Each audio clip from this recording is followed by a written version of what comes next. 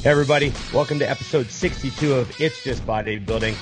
Dusty Hanshaw with myself, Ron Partlow. And on today's show, we're going to talk about training with Dante, motivation, the Olympia, and a whole bunch of questions right here on It's Just Bodybuilding.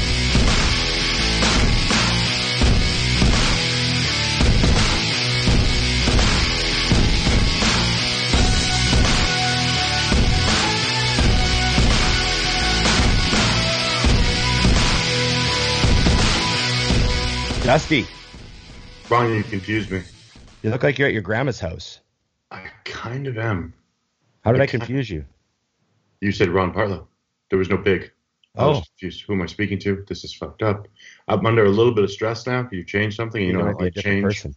Yeah, it's like shit. The hat's on, so I'm okay though. Because last time there was no hat, this would be a mess. Yes. Yeah, I am at an Airbnb in Temecula, or just outside of Temecula, California. And yeah, it's right with the way I do things. I have a very similar bed. I have a quilt. Actually, yeah. It's a quilt. Show everybody the bed. Look at this thing. Like, boom, get some. Oh, that's totally you. Yeah, it's just like what I have in my house. So yeah. Okay. But it's awesome, and obviously came out here for a few reasons, primarily for filming. But the secret I was holding back from everyone was that one of the days was going to be training with Dante and getting a bunch of new content. But unlike usual, we're not running through the typical things everyone's seen. To the point that when I walked in yesterday, the very first thing we did was a cambered flat bench press. And I have stopped doing flat bench since Dante told me not to do them in 2007. Have not done a single one since. I literally thought he was fucking with me. He's like, all right, we're going to start on this. And I looked at him. Right, you're waiting for the testing me right now. Like, I'm not doing that. You know what I mean? Yeah. But actually, it had it'll show in the videos, which is going to end up on my YouTube. But everything was about volume on anything that could be dangerous. Like, he doesn't want me doing anything less than 20 reps on a flat bench. But right. For example, it's a controlled negative with a 5 count at the stretch. Right. So to give you an idea, it's not even a normal exercise. It's like it's completely Dante'd. Weirdo elbows version. Are in and nothing's the same. I went for 245. It's not a bench. You're not bench pressing. I went to 245 pounds, and my chest was fresh. Obviously, my shoulders were thrashed from the day before. Oh God! But the goal was 20 reps, and I failed at 16. I mean, I was done. I'd probably use 180 pounds. I was dying though, because I'm like, yeah, that should be about right. Because I'm thinking, let's guess low, because obviously the 5 count, the stretch, and everything else. I mean, I literally got up and I was like, well, that's embarrassing. Because it does. Everything we do is definitely humbling, you know.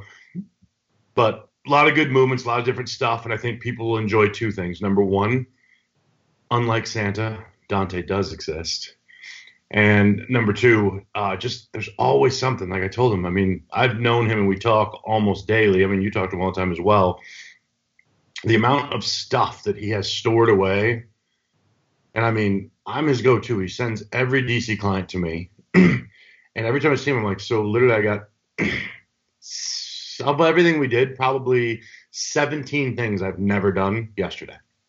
I tell people that Dante's forgotten more than most people know. That's a fact. That especially in this game. So it was fun. But like I was telling you earlier, I started at 10 a.m. and we got done at 2. Yeah. I said, he's like, no, he texted me. It was funny. We were going back and forth. He's like, what do you want to do? And I said, well, I just want as many new things as possible. And he's like, well, what are you going to train early in the week? I said, it doesn't matter. I want everything you can do. And he responds back to me and says, well, I mean, you're going to be smoked. There's no way. So I want you to pick. So I did what any adult man would do. And I just ignored that text and didn't respond to him. I was like, well, if I just ignore him, maybe he'll just do everything. And he did. Nice. So take us through what exercises did you do that stood out? You got the cambered bar press. I saw you doing some kind of like chain deadlift.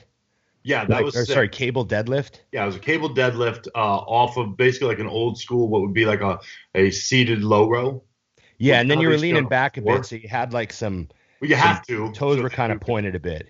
Yeah, well, you had to because obviously it's pulling you down and forward. and by leaning back, but it was basically for deadlifting. So it's back. Yeah. Felt the hams a little bit. But what I'm thinking, or what we're thinking, is now that I've got that, we're going to see if it can be done as good or better on a Belt squat. belt squat.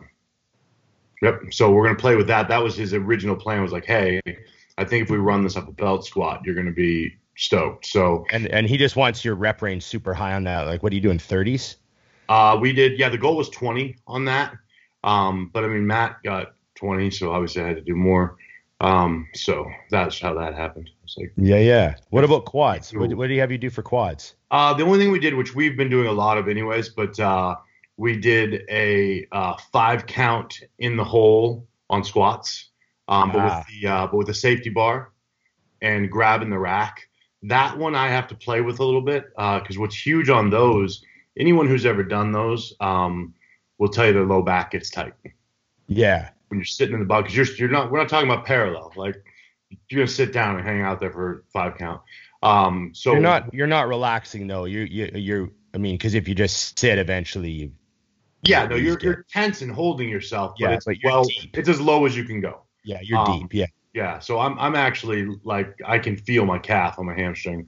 But what we worked on was my breathing into it. It's literally pulling as much air as you can into your chest when you're sitting down there, because that's what's going to keep your posture proper to get those right. I didn't even go heavy on those. I think 365 or something for my working set. And literally by 12, I had still, because I would still have made a mistake, I was like, low back was getting tight. Yeah. So these things are where guys don't understand that it's the nuances of the breathing, things like that. Same thing on the reverse grip bench. It's a hand positioning difference, which for us is kind of easy to do because I can't supinate enough to grab a bar completely reverse. So it's almost like an angle, and the bar is hanging out on your hand. I call them thumb presses. Yeah, literally. So what you do, unlike a typical, you would wrap your fingers first and then your thumb. You wrap your thumb first and then your hands. Yeah. So that it'll sit properly. And then for that one, same thing. It's all about getting as much oxygen as you can. And those ones I haven't done those in forever. So I was stoked. Got I think 28 with 275.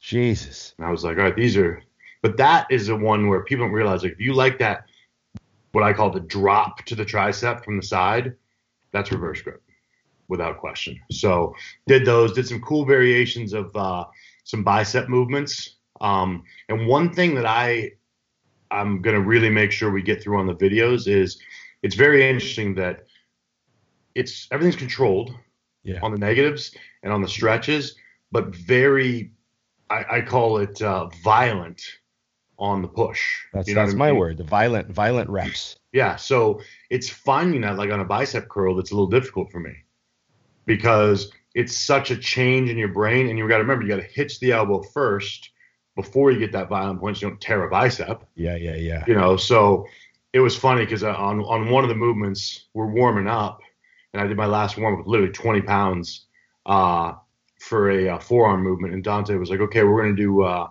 I want you to get 30 reps. How much weight do you think you should use? And I was like, probably the 20 pounds. The one I just warmed up with? Yeah. And he goes, no. You can, I think you can do 40. I was like, I think I can do 20. And he's like, no, 40. I was like, okay.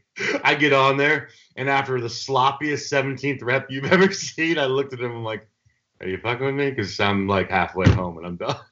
Right. So, but I like that kind of stuff, and I'm actually glad it happened because everyone has such an ego about it, and I'm glad. I think Todd even got the banter in the beginning on the videoing because you have to know where you're at. Yeah. He's so used to my strength on everything being nuts that he was like, "No, you're fine. I'm telling you, these are kicking the shit out of me on a warm up." Right. I was certain I could get 30 with 20. Right. But no, it was awesome. A lot of variances on the stretches, which people are going to like. The coolest movement we did, which I'll send Scott to post, was a adductor movement off of a standing leg curl. Okay. And I mean, it roasted me. I was like, okay, and I love adductors anyways. So a lot of my clients don't have an adductor, which blows my mind. The gyms don't have them, but some don't. So now I have a movement that can work really, really well. For me, it'll become a second movement, but I mean, I was like, all right, these are badass. Like, Yeah, that's cool. So we'll put that in this a clip of that in the show so people can see it. But definitely a great movement and not complicated. Was Dante talkative, or was he pretty quiet when you were No, he filming? talked us through the whole thing because Sweet. we made sure that he explained everything. And I even told him, like, during the sets, do me a favor, correct anything I'm doing wrong, because that's what this is. It's both for me and for the viewers. Like, I want them to see, like, oh, he's fucking that up, you know? Plus, I think the viewers appreciate when you get corrected. You know what I mean? Because they're like, oh, this guy's been training forever. He knows so much. And even still, he's getting corrected. Yeah. So I think a lot of people, the smarter viewers, will go, oh, well, I must definitely need correction if he needs correction. And I think that's key, though, because there's a lot of that. I mean, here you are, you've got a guy, and I joke about it, and you've heard me because I get irritated, like rack chins. That is a common move where people will tag me in them, and they're doing them shit. Yeah. And I'm like, fuck. And some of them are so bad I don't even respond, to be honest with you. And some of them I'll message them because I don't want to be like, yeah, you don't want to roast them. Fucking terrible. But it drives you nuts because I've literally videos and full breakdowns of how to do it. And you're like, how'd you get that from that? But my point of that tirade is, well, here I am with Dante himself doing it. And I'm still during the set going, is that right? Is that right? You know what I mean? Because you do have to find some of these movements. Like, we did a high pull variation for rear delts where you want a 5 count, but it's at you're already stretched, and then you stretch further, but it's a 5 count to get there. Your hands move this much for a 5 count to get that whole stretch. And then it's that violent pull again. And it was even just getting the countdown for it. Like, Matt and I were like, making sure that whoever was counting was starting the count at the right point. Yeah. Because the negative is just controlled. And that's that last little, 3-4 inches of stretch that is super slow. And if you don't do them right, that's the thing about these movements. I mean, you've had some that you've shown me too. If that little piece isn't there, it's just a face pull. Yeah. You know what I mean? It's like, oh, I've done that 100 times. Like, I think sometimes if people who aren't as in the know were to watch that, they'd go, oh, face pull with a bar. There's so many little things like every time I do leg extensions with someone, I always notice, like, almost everyone does this. They go down like that. Right. They don't spend any time in that hard. And that's where I actually slow my rep down there. Pull. Right. I actually slow it down in the back. Pull. But I spend some time in the stretch. Yeah. Or they'll let their hips come up, so the stretch isn't even really there. Yeah, so the stretch even gets deferred with the hip raise. You gotta hold your ass down and spend a bit of time in that hard spot, and then fucking jam out of it. So I'll tell people that all the time. As they're doing them, I'm like, spend some time in the back end of that rep. Yep. Like it's not a race to get out of that hole. Yeah. Like that's just like the top too. You're adamant. I always see when you do an extension, it's like you're trying to hyperextend your knee. You're trying to lift your thigh off that's the finisher. That's the finisher, is trying to lift the thigh off the pad, Right. That hip engagement. And then one of my favorite quotes of yours that I say to clients all the time, and I see light bulbs go off sometimes, but I go, listen, the only reason you're lifting it is to lower it. Right. Yeah. We just have to do that to bring it back down. And like I said that to a client last week when I was training her. I think we were doing side laterals. Right. And I was like, you're lowering them like you're dropping them. Like, they're going up good. Your form's good too. But that negative is actually faster than your lift. Right. And I'm like, the only reason you're lifting it is to lower it. And she just I just saw it. Right. That's like, oh shit. Yeah, I bet you that next set she was like, there we go. Yeah, it changed. It changed how she moved weights, right? So that's an interesting. I always love that line. But yeah, people are gonna love that shit, man. Just seeing that Dante's, still with us, and still he's not a fake bot on the other end of an account that's been kept open. Well, and we went to I know Dante died in 2003. Exactly. I'm keeping him alive by telling this. When people email him, it goes to my email directly, and I suggest they email me. And Right. You should take your business to Dusty. Yeah. Donna, come here. Donna, come. No. She got outfitted up by Dante's girls. So I show up to breakfast yesterday, and they got a bag for me, his daughters, and she's got 3 new dresses, a sweater. Oh, goodness sakes. I was like, hilarious shit. I mean, so here I come out. I got my pink bag. I got my dog with the pink bow. I felt like, fuck, this is man shit right here. So how has it been traveling with the dog? With being amazing. You know what's crazy? It was funny because I told Matt, I'm like, this is the ultimate test for canine games because I've never done it.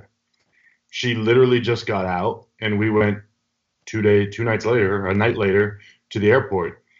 And man, it was just nuts because so she's been airport, restaurants, grocery stores, gym, all of the above, and imagine the gym, plates dropping, music going, people everywhere. I bring a little pad that goes in her travel bag. Yeah. I just bring little soft bags for in here instead of a crate. Put it on the ground. You tell her to place so she knows it's got to be on that mat. She just lays there. Yeah. And at the airport, like, when you get through security, you got to put your shoes back and all that shit. Just sits there and waits. Walks. I mean, I was literally stunned at how flawless it was. I mean, I had multiple people like, wow, she's so well trained. How old is she? I'm like, 9 months. And they're like, what? Did you tell them? And $5,000. Yeah. Yeah. What's funny? She's 9 months and $5,000 old. Yeah. It's all it takes. What's funny though is sitting at breakfast with Dante after seeing him, he's got a dog that's got some real good prey drive. And after seeing how well she was trained, I think he's probably going to be looking at using canine games to do some protective work with his dog because it's that drastic where you're like, oh, that's not a well-behaved dog. That's a well-trained dog. That's like a completely controlled dog. Yeah. What's like we were talking, most people, like if you teach Jed to sit, he'll sit, but if the door rings, he'll fucking go to the door. Yeah. So, like we kind of call that like a circus trick. They'll do it, but it's not really focused. When they're trained, if I tell her to sit and the door rings, she won't move. Right. It's same thing. Like if we walk through a door, she comes through when I tell her she can come through. She knows to stop and look at me like, we cool? Am I coming through? Because that was a problem I used to have. Like FedEx knocks on the door, you go open the door and the fucking dogs shoot out the door. I want to be able to open the door, sign for the package, and then we're not going anywhere. Close the door. Right. They're not even interested. Yeah, they'll stand there like they want to go outside, but not until you ask. So yeah, it's been successful. It's also been fun because, as you know, when you're larger than most humans, you get looked at a ton and you forget. Like you don't see it anymore. And I'll go out with someone and they're like, how do you handle all these people staring at you? I'm like, oh, they are. Like, you don't really realize. Oh, I fucking realize when me and a 5-pound dog are walking through the airport because people are like, and I just tell everybody, I'm like, hey, I need protection too. It's fine. Do you carry her or does she walk with you she's on a leash? She heals. Yeah. Yeah, so she stays with me. I keep her on a leash. Don't need to, but yeah. Well, there might be leash laws in some places. Like I'm sure some airports might have. You've got to have. Yeah, it's weird, but with her because she actually is an emotional support animal. So like she doesn't go in a bag on the plane. She sits on my lap. Right. She doesn't have to go. Like I didn't actually bring a bag on the plane with me. She just chills with me, walks to the airport. There's no fee for her to be on the flight, and no one can say no. Same thing when I go into a restaurant. She just sits down, and that's that. I bring the paperwork just in case anyone asks. Has anyone asked for anything? Yes, they ask if they can pet her all the time. Literally, that's the only thing I had. The first place I went to, we went into a grocery store, which was tricky because that's the first time with the grocery cart, and I didn't know how she would do. Took her a second. She kind of realized what it was, and she was fine. But we're in a grocery store, and I see the security lady beelining.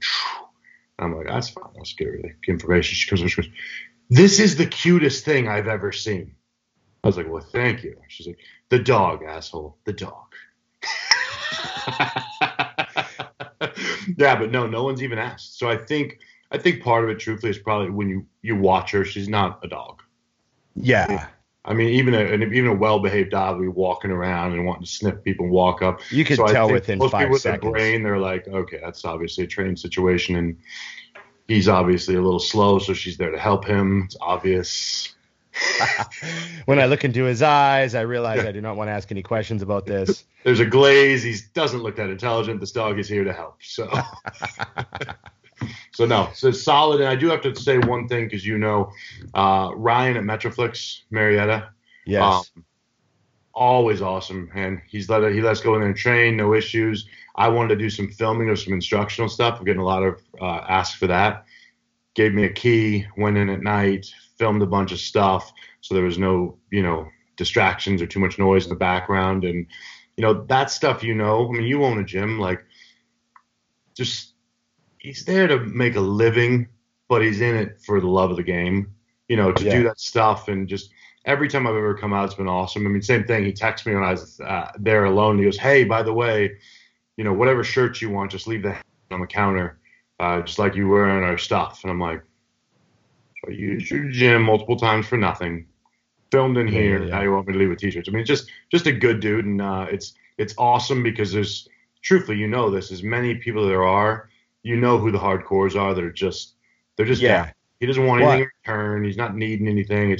He's just a cool fucking guy, Yeah, I'm happy to see Jay Cutler loves his gym and he has posted his gym and filmed stuff there, and it's good to see the guys like that getting their gym used, Yeah. Especially now, like right now, it's good, get the gyms, pump the gyms up, get people in there filming stuff. And he has more now than he did before. The whole outside, he still kept it.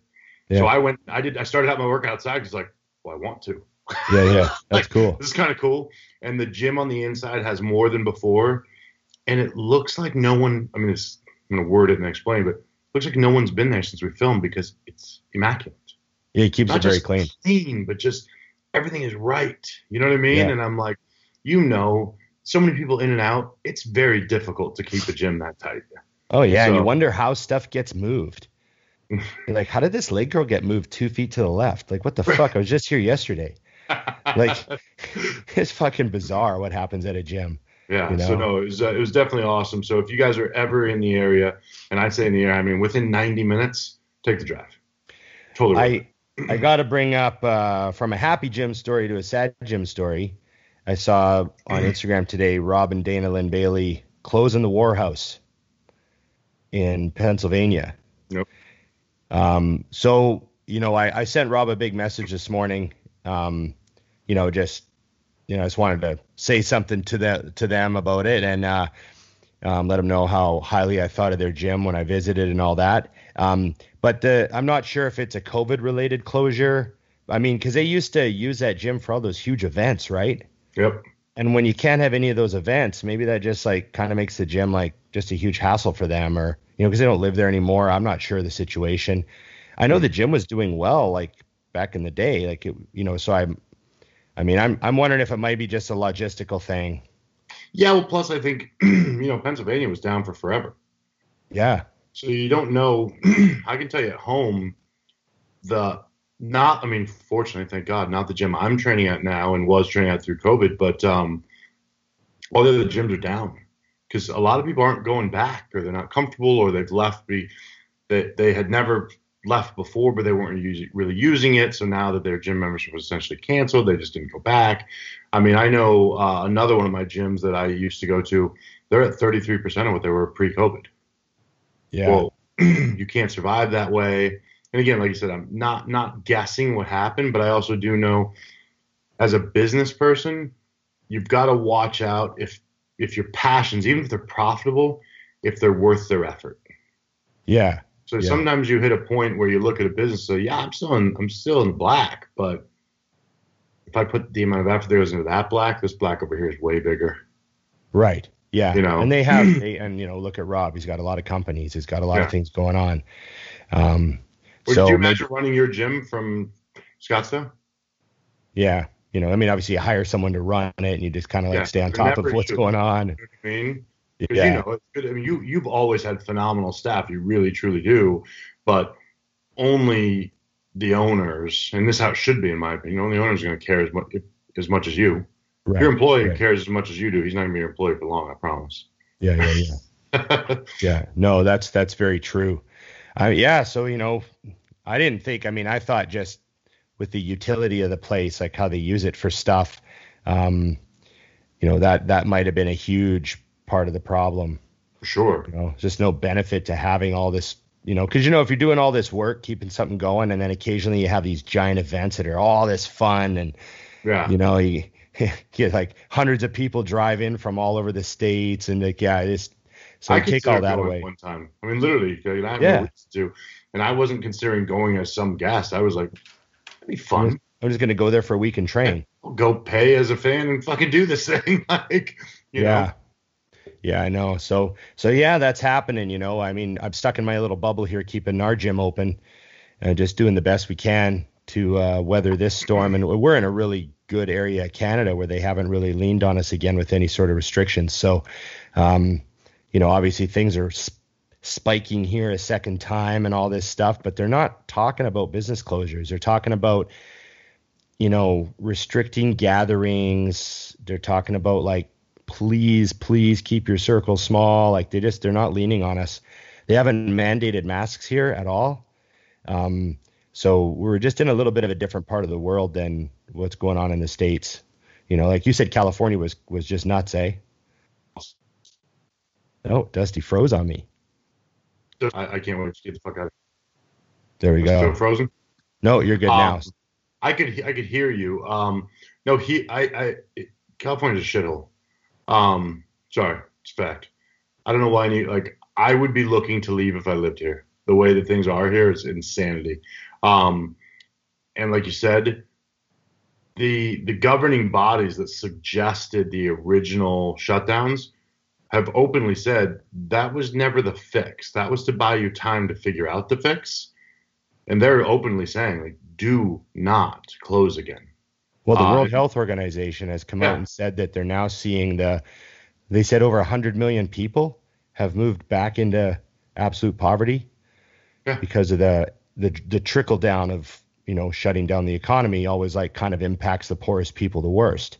Yep. So yeah, they're saying we shouldn't be doing it again. So yeah, I'm hoping they don't. But then, of course, I have clients all over the world. So do you. And I just got a few emails this morning. Well, our gyms are closing again right now over, and I don't want to name places because I know it's different in each spot. But some of my guys in the UK area, they have a date of November 9th or whatever that they're opening back up. But also, in the States, we were going to be shutting down for 2 weeks to flatten the curve, and that was 9 months ago. So, right. But yeah, no, I'm hopeful that things stay right as they should. Because yeah, I mean, at home we're back. You're seeing exactly what you said. The delay, like I was an emotional wreck inside of me if I had emotions, because my Smashburger closed. Oh damn! Near my house, and now I have to go to a different one, and that's But I mean, when you look at it, it's comical because it's like that is literally caused by this. That business was probably just doing okay the whole time anyways, but now it's dead, and there's just more and more of that happening. I'm hoping that steers clear because like my gym, Muscle Factory in Tempe, is cranking. I'm so happy. Like memberships are up. People realize how good it is. We've got all that new equipment coming in the next couple of weeks. I'm like, there has been some good come of it because it kind of brought people into spots they didn't realize. And I mean, I'm thankful that, like Ryan, like you, it's an owner that's passionate as hell. Right. Like people are coming in and they just know like, this is my spot. They come in for one workout and they're like, how do I sign up? Yeah. It's not a big space. It's a 9,000 square foot gym. He literally knocked down some space last week just to give himself 400 more square feet for some of the equipment coming. Yeah. And we're going to take out part of the men's locker room because it's not really necessary and use that. It's like, you just love that. Like, okay, how do we squeeze more equipment in here without making it shitty? Yeah. So it's been awesome, man. Hey, what's going on, guys? Thanks for watching another podcast here at Think Big Bodybuilding Media. And thank you to our great sponsor, TrueNutrition.com, for making this all possible. TrueNutrition.com is owned by Dante Trudell, the creator of DC Training. He wanted to create a supplement company that offered high-quality, third-party tested supplements at a fair price. High-quality protein powders, just about every type you could think of. Huge variety of flavors, plus health and performance supplements. Check them out, TrueNutrition.com. And hey, if you use our code ADVICES, you directly support our podcasting. Thanks, guys. Let's get back to the program.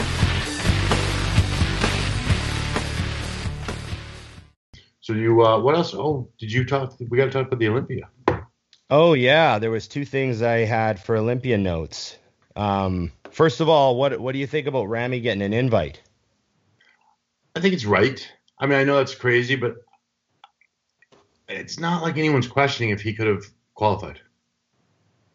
You know, I'm a weird athlete because this is the reason I feel like I get to have an opinion on this, because I'm a guy who isn't qualified. And even if I was fighting my way to get qualified, like if I was right on that edge, I feel like Ramy's career has shown he's there. You know, and I know some people would argue that, but it's kind of like, well, then how's Kevin Levrone get a special invite? Well, that's what I was going to say is, you know, Levrone was kind of Ferrigno got a special invite. He was like the first one I remember. Yeah, what you did was 100 years ago. And the reason he got an invite was purely to sell tickets and spike interest in the Olympia. Yep. And everyone, when Ferrigno got an invite, everybody said, oh, well, this is going to be more eyes on me. Right. Because Ferrigno's in the show. Mm-hmm. So, okay. Like that's kind of how I remember it seeming. No one was like protesting it. Some people were making fun of it. They're like, oh, it's just a fucking money move.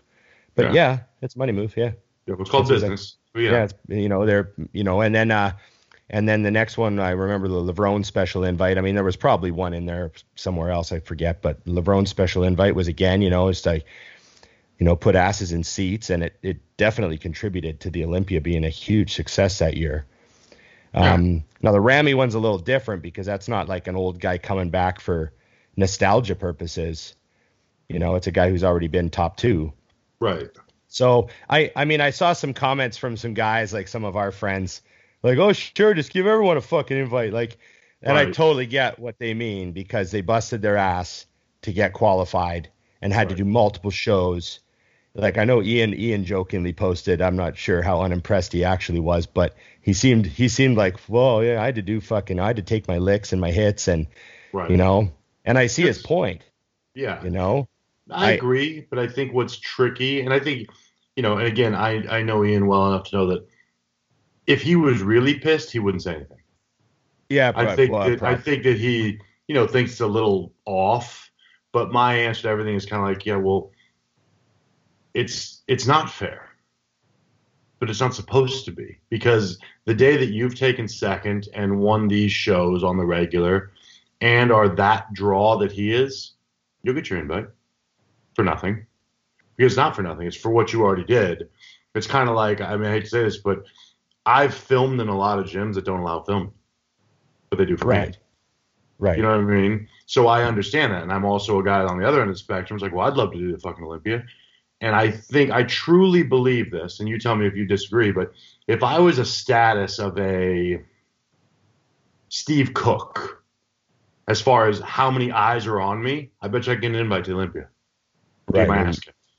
Right. With millions and millions of people following you. Because, and I mean, and on the flip, I'm not taking anyone's money, so they don't care. But but the point is at the end of the day, it is a business. And this year, it's a fucking messy business.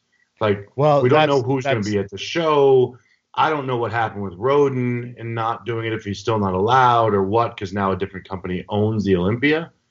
But come on now, like, how do you get people to now? I'm assuming the plan is to pay for pay-per-views or webcasts. Yeah, that's what I think. I think that under normal circumstances, I would be much more likely to yell bullshit. Right. Agreed. Do another fucking show. So what, you got COVID? Anyone could have got COVID. We're all in the same boat. True. You know, that sort of part of me is still very much alive. But I think with COVID, they're just scrambling to get big names into the show. Well, imagine if you had bought, because they're going to sell more pay-per-views with Ramy in the show. Imagine if you had bought the Olympia just now and then COVID hit. Right. You mean, which I know, and you're right. What you said, I just kind of rung a bell as I'm saying. It happened to a lot of people. A lot of people opened brand new businesses that never even had a chance to succeed because of COVID. But they're in a position where they can make moves. And yeah, it might piss some people off, but such is life. I'm just thinking with Ramy in the show, how many pay-per-views is that just in the Middle East alone? Oh my God, ridiculous. Ridiculous. Right. Sure. With him out of the show, they still got a lot of people pay-per-viewing because, you know, Hottie's in there and they got other bodybuilders from that area. But just with Ramy, that captures like. Well, I can tell you this too. I mean, think about this on the flip. If Kai Green got an invite, I'd be stoked. Right. Like, I'm sure they would have given one if he was interested, and I know he's not interested. But my point is just as a fan, right? Like that would tip me over the edge. Oh fuck! Okay. Well, I'm break speed now. So no, you're right, and I definitely do understand, like you said, like on the flip with a guy like Ian, like, well, if he got COVID, then he wouldn't have made it. Right. You know. So yeah, no, I feel everybody's view, but I think at the end of the day, it's like, who gives a fuck? What? What about Keon pulling out? I'm going to speak on someone else's experience because obviously I don't have it in this. But anyone I've ever spoken to who has skipped an Olympia for whatever reason, then later in their career, if you ask, they said it was a mistake. Yep. Every single one. Yep. Like when you get a chance to do the Olympia, you do it unless you're injured or unless there's some health or whatever reason you shouldn't. And you know who put up a great post about that was Sister Nina. Yeah, I don't know if you saw it. The stage will not always be there. Yeah, and it's so true. And I think, and it was funny because I've said that. Like I've told my clients that do a show next year. This is a mess. And don't get me wrong. At that stage of the career, I still agree with that statement because we can use the time to improve. Because unlike the Olympia, the show's definitely going to be there now. Yeah. But that being said, it was kind of like one of those light bulb moments like you talked about earlier for me too, because I'm like, nothing will always be there. So even for me, like what I'm doing now, I've had moments of like, I'm traveling around, I'm seeing Dante, I'm training these gyms. Like I could have done something yesterday that ended it. Right. Now, like, okay, that's done. Go get a job, get in a car accident, whatever it could be. Yeah. It's not always going to be there for sure. And hell, even if we have perfect careers, we're going to age at some point. It ain't going to be there. Yeah. My take on it is half of me is like, hey, some people just don't care enough and that's okay. Like, you know, I've trained guys that I thought had amazing genetic potential and they would like win their first show, like easily, just destroy the first show. And you're laughing about how easy you're like, oh God, this guy's got potential. Yeah. Imagine if we got him to diet. And then like, the next show, he's like bored, pulls out of his prep halfway through. He's like, I'm not really into this. I'm going fishing this summer. Yep. Like I've had that happen. And you're dumbfounded. You're just like, I can't fucking believe this guy just quit prep because he wants to go fishing. But I guess that's his decision. Yeah. And not everyone wants to be a pro bodybuilder like I did for so many years. Yeah, you're almost irritated because if you had what he has, you're just sort of sad at the genetic potential not going to the next level where you would fucking take it. Mm-hmm. So when a guy like Keon says, "Oh, I'm not going to do the show," guys like me, our gut reactions are, "Well, he better have torn something off the bone." So you're dead, huh? That's cool. Or he better have like some really, really urgent life situation happening. Like I'm just thinking of all the stuff that I didn't break stride through. Right. Like relationships collapsing, selling houses, moving, financial situations that were bad. I'm like, no, I'm still 12 weeks out. Yeah. Yeah. That didn't change anything. You know, what's funny though, and I agree with you 100% is the difference with the Keon situation is my assumption is Yeah. that he loves bodybuilding. I could be wrong. Yeah. Yeah. But I That's the assume, weird part about it. based on his greatness, and not just his greatness, but the rate in which he's improved, my assumption is that he loves it. So that makes it a little confusing.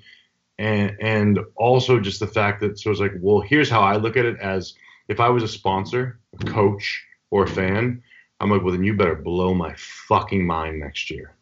Yeah, And maybe he will. Better use this time. And I say better like you're in trouble, but I hope that you use this time and prove that for your career, this was a good decision. You know, and I'm a huge fan of his, and I think he's freaking ridiculous. I know. But as someone who's seen a lot and made a lot of mistakes and looks back, even like I told you the other day at my career, and go, how do I not have more pictures of my friends living this life that's unreal? I mean, I've taken more pictures this weekend with Matt and Dante and all this shit because I'm like, I'm done wasting that. That's the only thing I wish I could pull someone like that aside for and go, man, here's my list, and you have a much better talent ability than me. Maybe think about it, because if it's, you know, don't put words in my mouth, but if it's just because you don't feel like dieting anymore, fuck. Like, cool. With your genetics, take a week off, don't train, eat whatever the fuck you want, and come back. You'll be fine. Yeah. You know. So you know, I know what you mean. I support everyone's decisions. You know what I mean? Like you said, but it's very difficult. Yeah. To dive behind. But like I said the other day, I had a guy ask me a question. Hey, my diet's great, but on the weekends I fuck off and I need to get. And he literally said, I got to stop eating like an asshole. I said, well, only if you really want to. Yeah. Because if it's not worth, like, to me, that's ridiculous. I'm like, food? Who gives a shit? But if you don't love bodybuilding like that, then don't waste your life doing it. Yeah. There's like that part of me that's like, you know, I got that libertarian stripe through me. There's like, just do what you want. Someone's right to question what you want to do with your life. True. So I have that part of me too that's like, well, if it doesn't want to do the O, it doesn't want to do the O. Why should I give a shit? Yeah. And then the other part of me is like, are you fucking kidding? That physique, not going on stage, crime. No, I agree. It's a big push, but any sort of like irritable anger I have towards Keon for not doing the O is just because I think he's so awesome. Right, and it's like, I hate you because you're awesome. Yeah, I hate you because you're so incredible. Maybe we should get him on the show. Yeah, it's like I said it all the time. Remember I said it to Bumstead. I'm like, God, I fucking hate you. Like, yeah. Look at you. Fuck. How could I not hate you?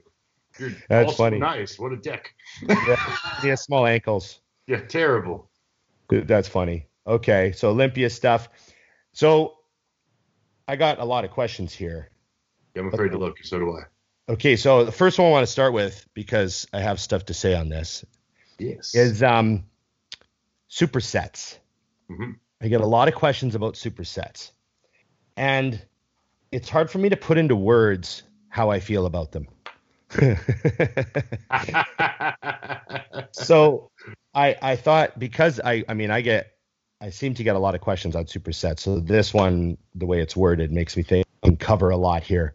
Tell me what you think. There's nothing magical about supersets. No. Your muscle only knows if it gets overloaded enough to trigger adaptation or not. Mm-hmm.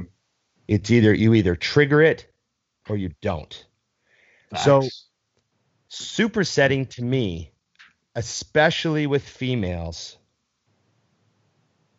I find, now supersetting is very useful, in some ways, but in other ways it's way overemphasized. Right. So how do I put this?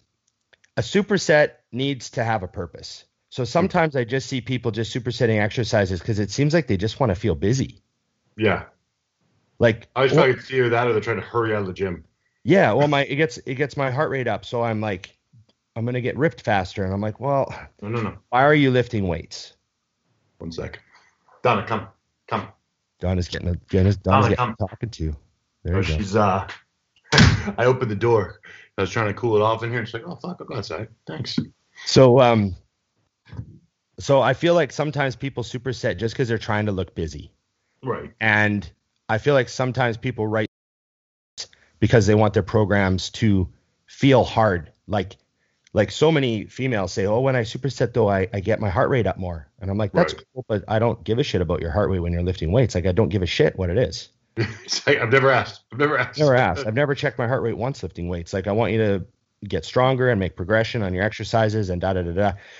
So the supersets, the only supersets I really ever do or program are designed to overload muscle. Mm-hmm. So one of my favorite supersets is a press to failure into a fly movement. Right. And the reason I like the compound first and then the isolation is because, you go to failure with a heavy load on a press movement. Right. And your pecs still have enough left to fire off a fly movement to failure, and your triceps won't get crushed and be a limiting factor. Right. Or say squatting or leg pressing and then hopping on the extension. Yep. That's another great overload. Now, when people do say standing barbell curls, supersetted with standing dumbbell curls. Right. Yeah. So you just did two of the same movements back to back. Yeah, that makes Barbell zero curl sense. and the dumbbell curl. They're just so similar that you basically just could have done a drop set on the first exercise. You could have just grabbed a lighter barbell and called it a drop set. Right. You know what I mean? So it's how it's dressed up. I just feel like it's overemphasized. There's nothing special about it, but I do like the compound to isolation supersets. Mm-hmm. I find those to be the ones where you can go super deep on them. Right.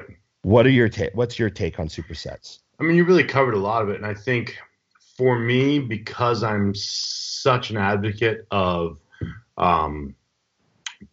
progressive overload, I think you're limiting it, because I would much rather see you do those two movements separate and better form on the second one, heavier, and think about the progression, because I like to control all variables. And when you start getting supersets, the controlled variables on the second set are different. Going back to the first set again is now different. Everything is just, I think there's a time to use a scalpel and there's a time to use a sledgehammer. I think you're using the scalpel too much. Right. You know what I mean? So that's kind of how I look at that. Is, it's kind of similar. A question I get all the time that reminds me of the same thing is, well, how long do you wait between sets? However fucking long it takes. Right. And I know some people are there. If you're an athlete or if you're trying to build tissue, don't hurry. Yeah. Be ready, maximize. And I feel the same thing when you're doing a superset. Well, then why not just separate them and knock the shit out of that second movement separately at its highest intensity, its highest weight, its highest form? I use them as little pumps at the end, or if I want blood. It's comparable to saying for example, I like to do a press into, like a shoulder press, let's say. I would do that completely alone before going into a second movement for delts. But at the very end of a workout, and I'm already done, I'll be like, okay, we're going to do laterals, front races, and rear delts all here, all right now, one set. Yeah. Blood. I totally get what you mean. That's why, sometimes I'll program hack squats supersetted with extensions at the end of a leg workout. Right.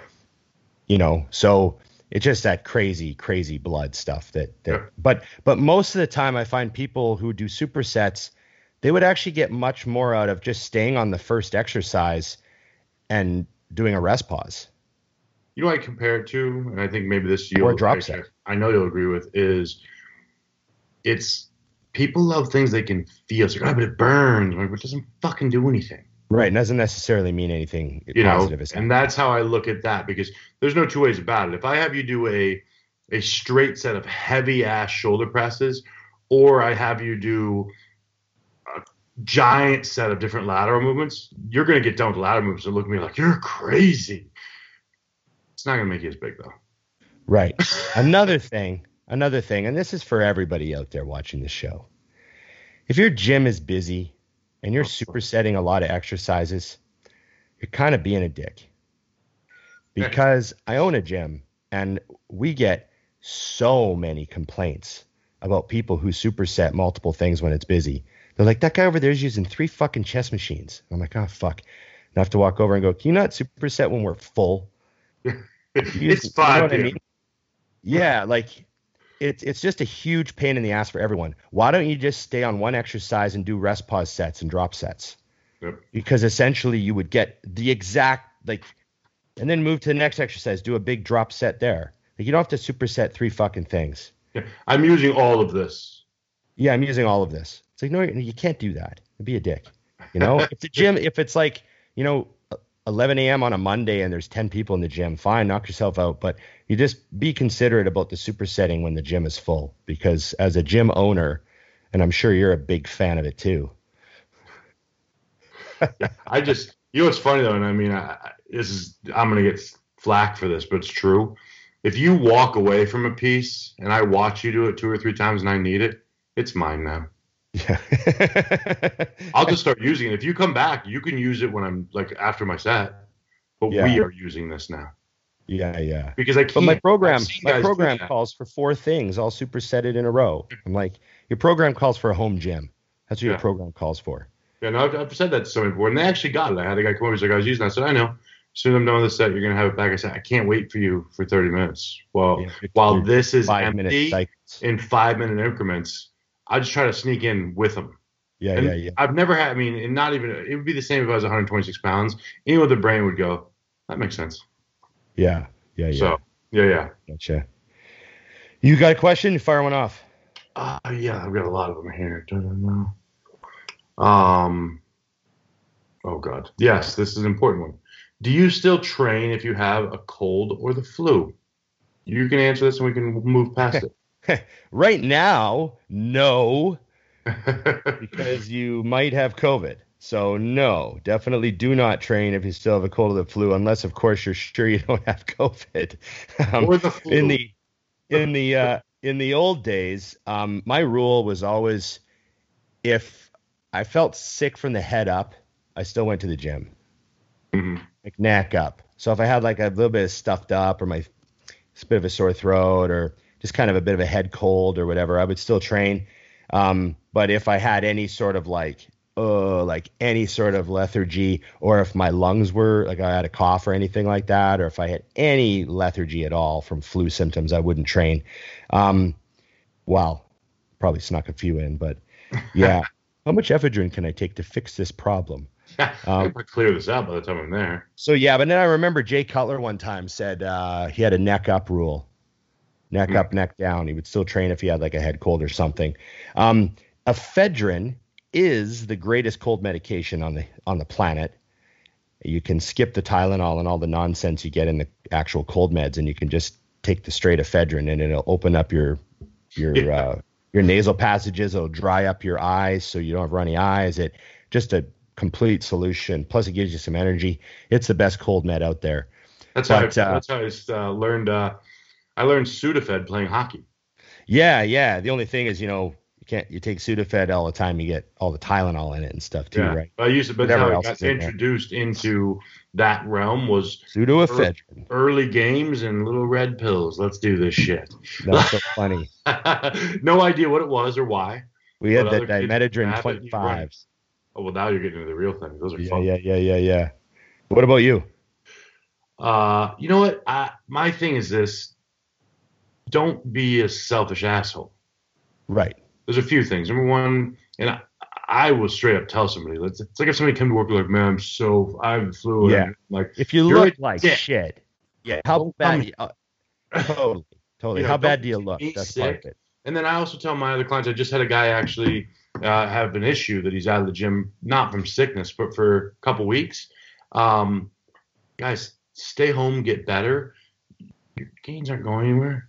And if you're well enough, if you're not well enough to eat, you shouldn't go to the gym. And if you are well enough to eat and you still probably shouldn't go, then keep up with your food. Don't let fear of losing gains or anything like that be the reason you go to the gym. So, but yeah, and if you feel well enough to go and blast the way that you do when you're 100% healthy, then you're not that sick, so you're okay. Yeah. So I definitely would go to the gym with this or that, but if I thought I had the fucking flu, no. Yeah. If you have a temperature, don't go to the gym. Especially now. So, but even without COVID, that's just, I hate when I see that. You see somebody, I'm like, you're touching everything. You are blatantly sick. Don't get Right. sick, asshole. Go ahead. Right. Question on motivation and setting goals. Someone asked, how do you decide what a mini goal is? How many do you set goals, and how major do you set goals? How far ahead did you use to plan? Number one, it's not used to. I still do it. And here's the magic is you set your main goal, whatever it is, could be whatever, huge. And then it's, okay, what does it take to get there? That's step 2. And then you just further break that down. Because at the end of the day, how many? Well, for bodybuilding, the most many is that today's meals have to be perfect. And today's workout has to be perfect. I hate when people say they have this huge goal, like, I'm going to turn pro, and then there's things missing in their daily routine. Like, you have to walk it all the way back. Same thing if you're going to go become a surgeon. Same thing with anything. Get the main goal, and work it as tiny as you can so you know how to succeed. It's really that simple. And if you don't take the time to put together a plan of how to get there, then just stop. You're not getting there anyways. It'd be like having the goal of becoming a surgeon and you forgot to take that really big step of, I don't know, going to college. Yeah. I sort of get what they mean. Like, I mean, I was setting essentially, I guess the lowest level of goals was I was setting the logbook goals every week. Mm-hmm. Yep. So I think one of the problems that you can run into is some people, they look at what their main dream would be, and it's so overwhelming that it staggers them because they don't break it down into just the daily stuff that they can accomplish, just like you were saying. Yep. The reason that you have to set small goals, mini goals, is because those are the ones that you actually accomplish. Like, you get your wins. Yeah, you need your wins. So, I always had the logbook goals, obviously, and then I had body weight goals. I would be like, I want to hit 280 by the end of, August or whatever the fuck I was doing. Right. And so I had logbook goals with weights. I had body weight goals with scales. And then I had like dates on the calendar circled for when I started my prep. And I had days on the calendar circled for the day of the show and da-da-da-da-da. And I would lay it all out ahead of time. I would sit down with a calendar, like a real calendar, and I would count months. Full, wall calendar, and I would like prep starts here, and I would, go ahead on the months. I put the show day 1 week out. I do that my phone still. And that calendar would be on my wall, and I even did the thing where I X'd off the days. Several years, I would X off the days as they went, Yep. And I would write little things on there, sort of little notes that would tie in with my logbook. I did that sort of stuff for goal setting. That visual stuff, too, to interrupting you on purpose, is so much more powerful than people think. Yeah. I really think that more people who are falling short on goals don't understand that actually, all kidding aside, when I get something big, I still go to Staples and buy the big calendar because there is absolutely a difference between writing it down, seeing it on a calendar, or how about the day that you don't get to put the X because you didn't have a perfect day? Yeah. When you look up at a calendar and you see 6 of those during a month, that's a wake-up call. And without the visual, people fall short because I've had that. I'm doing pretty good. And then if you walk them backwards, it's like, you fucked up 6 days out of 28. You're doing shit. Yeah. Like, this will not get you there. And that's a good thing because if you do fall short, you're like, oh man, I gotta get my shit together.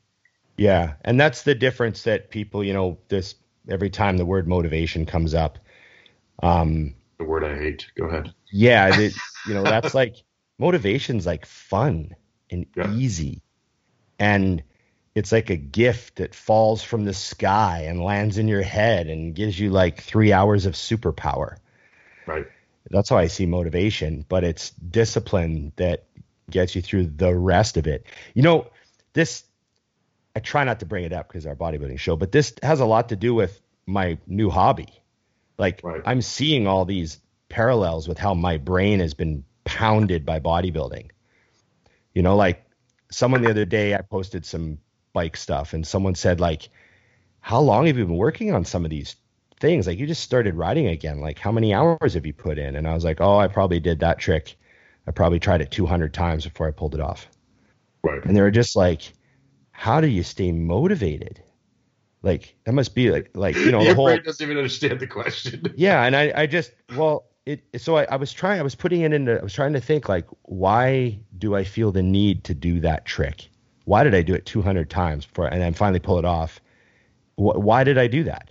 And for some reason, I made a promise to myself that I was going to learn it. Right. And you know what I mean? I made a promise to myself. I'm like, I'm going to learn that trick. And I can't break that promise to myself. Right. And there's a huge part of, that's what discipline is. It's keeping promises to yourself. Right. And when you keep promises to yourself over and over and over, it reinforces that in you. It makes you more powerful. It makes you more get stuff done. It makes you more stop looking at the negative. You ignore the distractions. You don't listen to the haters. Mm-hmm. You realize the value of keeping a promise to yourself. And you're like, well, I said I was going to do this. I said it to myself. Mm-hmm. So I don't give a shit what anyone says or thinks. It's fucking time to go. Yep. And so yeah, like you know, bodybuilding is a great way to practice keeping promises to yourself. Right. You know, over and over and over and fucking over again. Like, how many thousand promises do you think you've kept to yourself, specifically bodybuilding related? Oh God, couldn't even tens imagine. of thousands, little mini promises. You What know? about? Let me ask you this, sir, because it's just popped in my head on that subject. You know, as I have altered my views on a lot of things over the last couple of years, I used to say that bodybuilding was selfish. It's a selfish sport. It's all about me. And it is by definition, but as I've become more successful, not financially, but with people, and with life, I've realized that you're supposed to be selfish. If you don't take care of you and the things you want to do, you can't take care of other things. Or if you put other things in front of you, you fall short on your things, and that impacts things. I'm just curious, when you look, because as you said that, like the promise to yourself, I've really altered where it would sound selfish to explain, but I literally have what I need to do to achieve what I need to do. And that is the most important thing every single day to me, unless something plows its way through that must be attended to. And even then I say, okay, well, that has to be handled, but how do I get this done also? So the value of selfishness, right now, everyone seems to have this negative view of that word. But to me, you should always be selfish enough to want your life to be good enough that you're not a burden on others. Mm-hmm. Like, that's a responsibility of yours, is to not be a burden on others. Mm-hmm. You know, that's something it's like your duty as an adult to not require other people to fucking take care of you. And as best you can, I've just always felt that way. That's why I'm very, you know, free market minded and very business minded. And I'm like, it's not that I'm greedy and I want to like have I want a life that no one else has to support. Right. Like, I don't want to be a burden on the system. I don't want to be a burden on other people. I don't want to be a burden on my parents or my brother, or like, I want to be totally self-sufficient. And I mean, you have to have a certain amount of selfishness to put those things ahead of a whole bunch of other stuff. Right. Yeah, you're going to have to disappoint some other people. Sorry, my business is more important than you right now. Yeah. You know, that sort of thing. Mm-hmm. So there's a real value in just being, you know, self-sufficient. And it doesn't mean, you know, greedy rich or anything like that. It just means like no one has to fucking worry about you. Right. I like that. That's why I was curious to answer, because I used to say that with training partners earlier in my career, I wasn't as good at setting lines of what happens when you walk into the gym. Now people who train with me know. They don't have to ask. So fuck, the world knows. But I remember at one point I had a training partner that was kind of like whining a little bit to me about his personal life during the workout. And I remember it came out so smoothly on accident and so ugly. I said, hey, I really care. I just don't care right now. Yeah. And I told him, I'm like, so look, if you got to go and that's where your head is, then by all means, man, handle your shit. Because you need to worry about you over me. So if this has got your head, you don't need to be in here with me. That's fine. That's your business.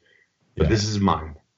Yeah. And you got to figure it the fuck out. And I'm sorry. If you can't figure it out, we'll go try to figure it out somewhere else. Right. You know, and it's, but it's a positive thing because it's the same thing with Matt and I. A lot of people say, well, why don't you and Matt, are you guys going to train together again soon when he comes back? And my answer is always, I'm not sure. Because Matt has things that are more important to Matt than the gym in this business. And there's nothing more important than me. Yeah. So it really depends on what he can do. But I can't have someone in and out. And I surely don't expect him to sacrifice the things that are more important to him because I want a bodybuilding training partner. I have people that are already around that have that. So I'm glad that's your answer because I think that that's where people get off kilter. It's like, well, I can't because, you know, I get that all the time. Well, my mom says or my wife says or my girlfriend says. And if it's a girlfriend, I'm like, oh, well, how important is this? Hugely. Get rid of her. Yeah.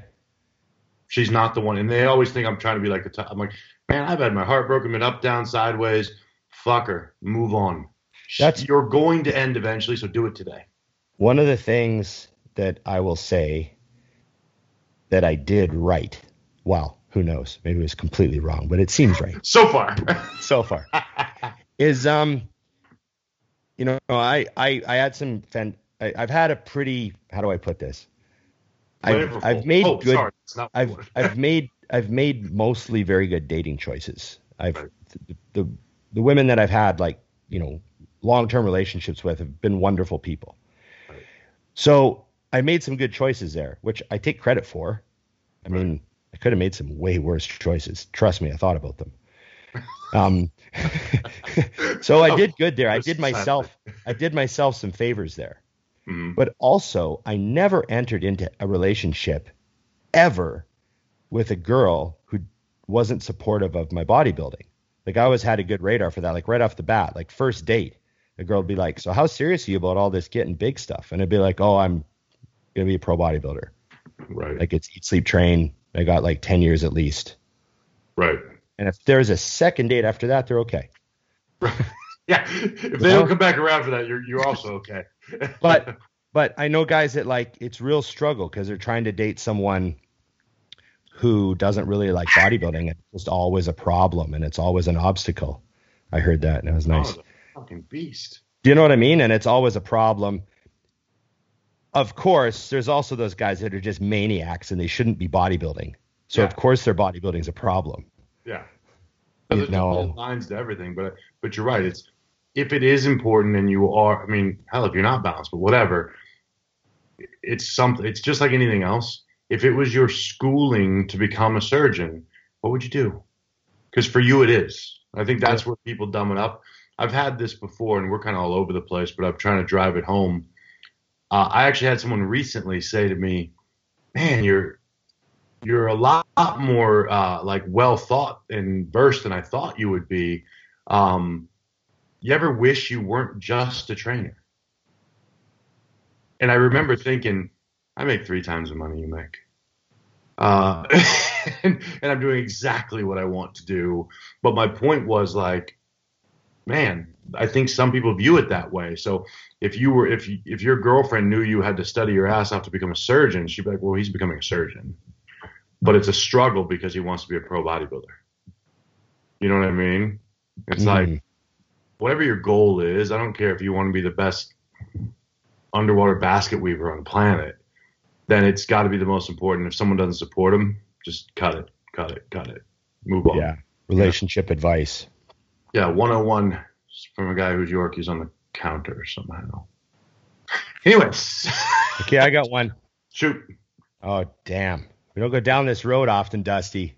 Oh boy. I don't know if I'm ready. Go. Okay. First time in bed with a girl. Yes. Don't do the alphabet. It's not the thing. That's a lie. Oh, that's not what you meant. Go ahead. First time in bed with a girl. What are your biggest turn-ons and turn-offs? Well, turn offs would be if the light is off, because that's not fucking happening. Um, So true. I'm like, well, then why are we doing this? Yeah, I hit the lights that I've had specially installed, and I turn them to exactly the right amount. That's normal, right? This is odd. Why is there a tripod there? Don't worry about that. Worry about tripod. That's date 3. Yeah. No, I would say, God, you're gonna jump first. I've got some, you know me, I'm gonna go way too deep with this thought process. Well, you know how confidence is a huge one. Like, if I'm in bed with you, I've already decided I want to be there. Yeah, I'm invested. We're here. So even if it's a terrible decision, but don't, like, someone who's confident and okay with themselves in all the ways. That's huge. Yes. You know, the lights off, covers up. That's not really that fun. Yeah. Also, dead starfish. Not my thing. Right. I don't do that, so you're not allowed to either. You don't know if you. I would really like to have You're not a dead starfish, are you? Because I don't want to do this. Right. No. But yeah, confidence is huge. You know what's funny though, and I hate to rewrite the guy's question, but all of the things that would matter to me are typically, minus dead starfish, decided before the fact. Yeah. Like, yeah. if you're a hoe, I'm already out. Like, if I'm like, man, I'm fishing with dynamite over here. Come here, D. Donna. She just jumped off the fucking counter, an actual counter. And she's totally fine. That stuff would make sure I didn't ever get there. So yeah, I think the biggest thing would be, and I'm so straightforward. I think I'd cover the lights and all that before time as well. Right. Like, real quick, before we do this, these are all on, yeah? Okay, we're good. Moving forward. Excellent. Also, there. You know what? First time, I want. It's nice if they just go for it on something too. You know, like, don't hold back. Like, try to shock me. I'm all good with that. Okay. Also, remember, it's the side of the neck's not the front. We're not trying to die here. Right. Right. I don't want to bleed to death. Yeah, but a scratch is fine.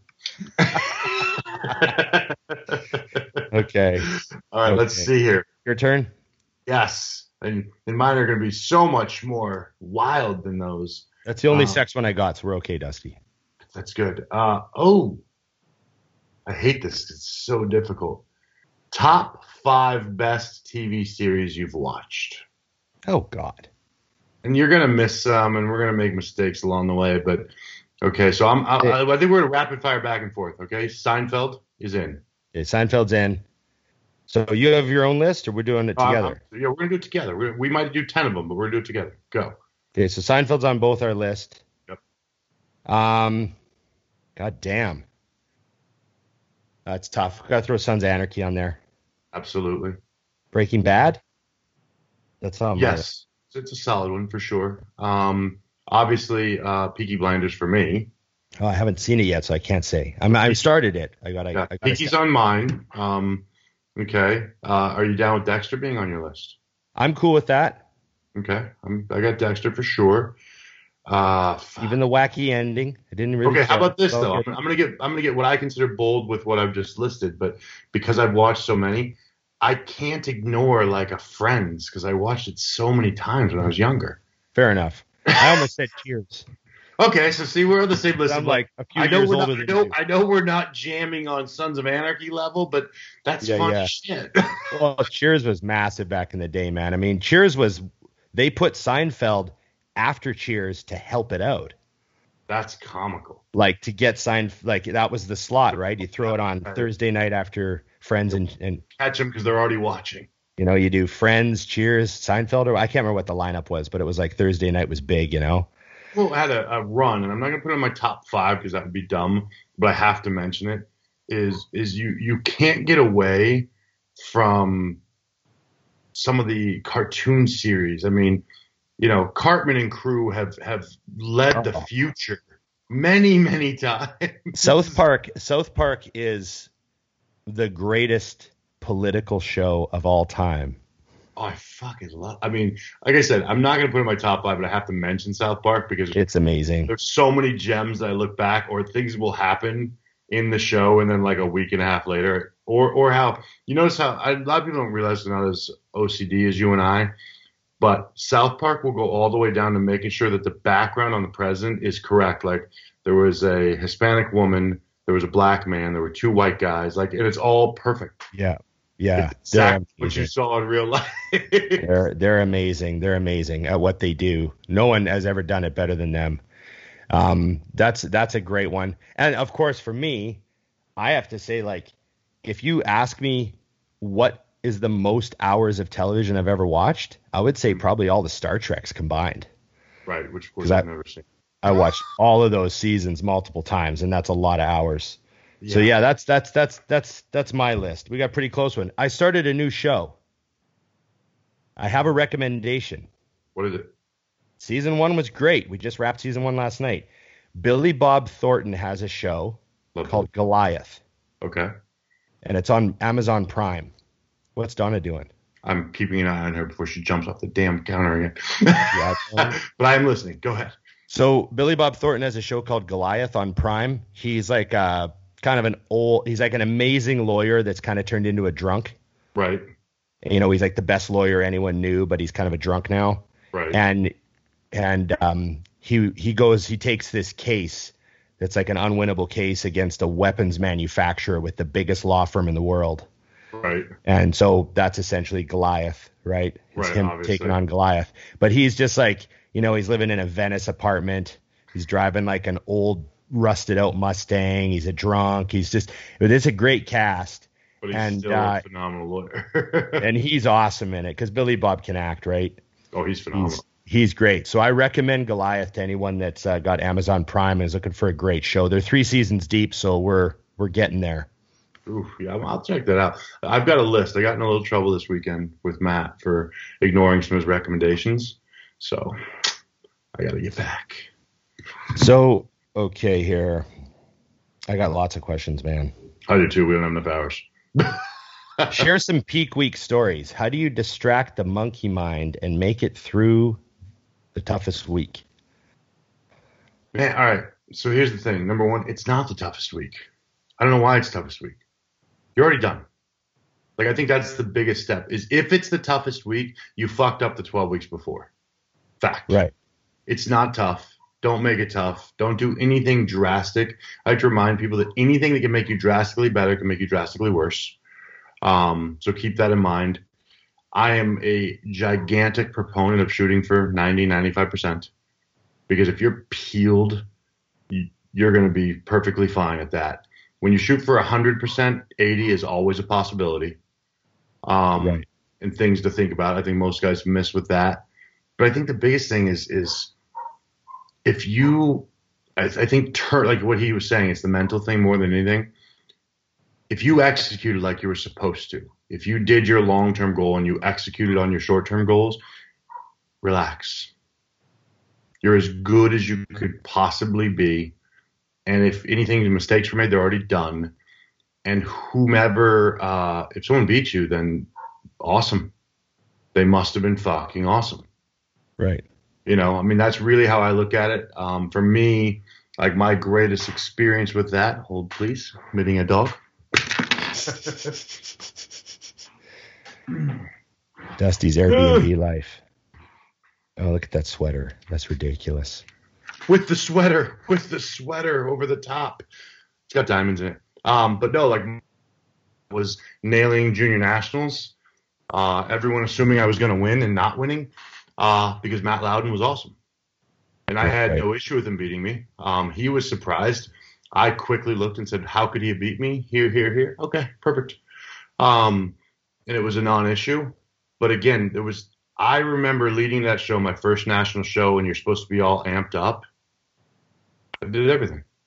If I got destroyed, I was the best I could be. If I won the whole thing, best I could be. Doesn't matter. You know, I think most people, this is why I hammer people on the whole idea of, no, I don't think one cookie's going to fuck you. But I bet you it enters your brain if you get second. Right. You'll be thinking about it later. What about you? I never really had, like she says, monkey brain. I don't know. I was just so focused on the process, just one day at a time, one day at a time. You know, don't freak out. Just don't look too far ahead either. Like that's another thing is like Monday, people are like, oh my God, my show's on Saturday. I'm like, that's fine, but today's just a Monday. Today's just a Monday. Like you should already have everything done. Your trunks, your suit, your music, your posing routine, it should all be done. So you should just be like, just have Monday. Monday's shoulder day. Just going to do a Monday just like last Monday. And then I got Tuesday and then Wednesday. And then maybe, you got to catch a flight somewhere or something's got to, things don't. But even that crazy you make sure you're organized, right? Like you're already, the more organized you are ahead of time, the more prepared you are, the easier that last week gets. It should eventually, in the right circumstances, almost be a non-event. Like I just had a figure competitor win a show on the weekend. And I mean, really, she pretty much didn't even notice a thing until like Friday morning. She didn't have to do cardio. Spray you now. Yeah. Friday she had to get a spray tan and like she ate a little bit more food on Thursday, Friday, and that was it. She didn't. But think about it, the execution is the same. It's get the plan executed. Yeah. I know, all the normal stuff. Like if you do have monkey brain and you've got too much free time on your hands, because I know a lot of people kind of block off their calendar the last week, which I do too. I don't know, just watch some movies, relax, try to remove your brain from bodybuilding too. I used to watch some TV or watch a movie on Friday night often, right? Just to sort of step me out of the brain, just take a couple hours off worrying about everything. So, just relax and enjoy it. You're supposed to kind of stay calm that week too. Don't run yourself ragged. People plan 30 fucking things for the final week. Right. The mistake some first time competitors make. Like I had a client one time, he says to me, he's like, yeah, I got a photo shoot Tuesday and then I got another one Thursday. And then Friday I was going to get a few shots at the gym after I get my tan sprayed on. And I was like, you booked 3 photo shoots for the week before a show? I booked mine for Sunday. And he's Monday, like, yeah. And I'm like, after. I'm like, cancel all of them and do them after. Like, just so much hassle for you to worry about. That's what I think anyways. Agreed.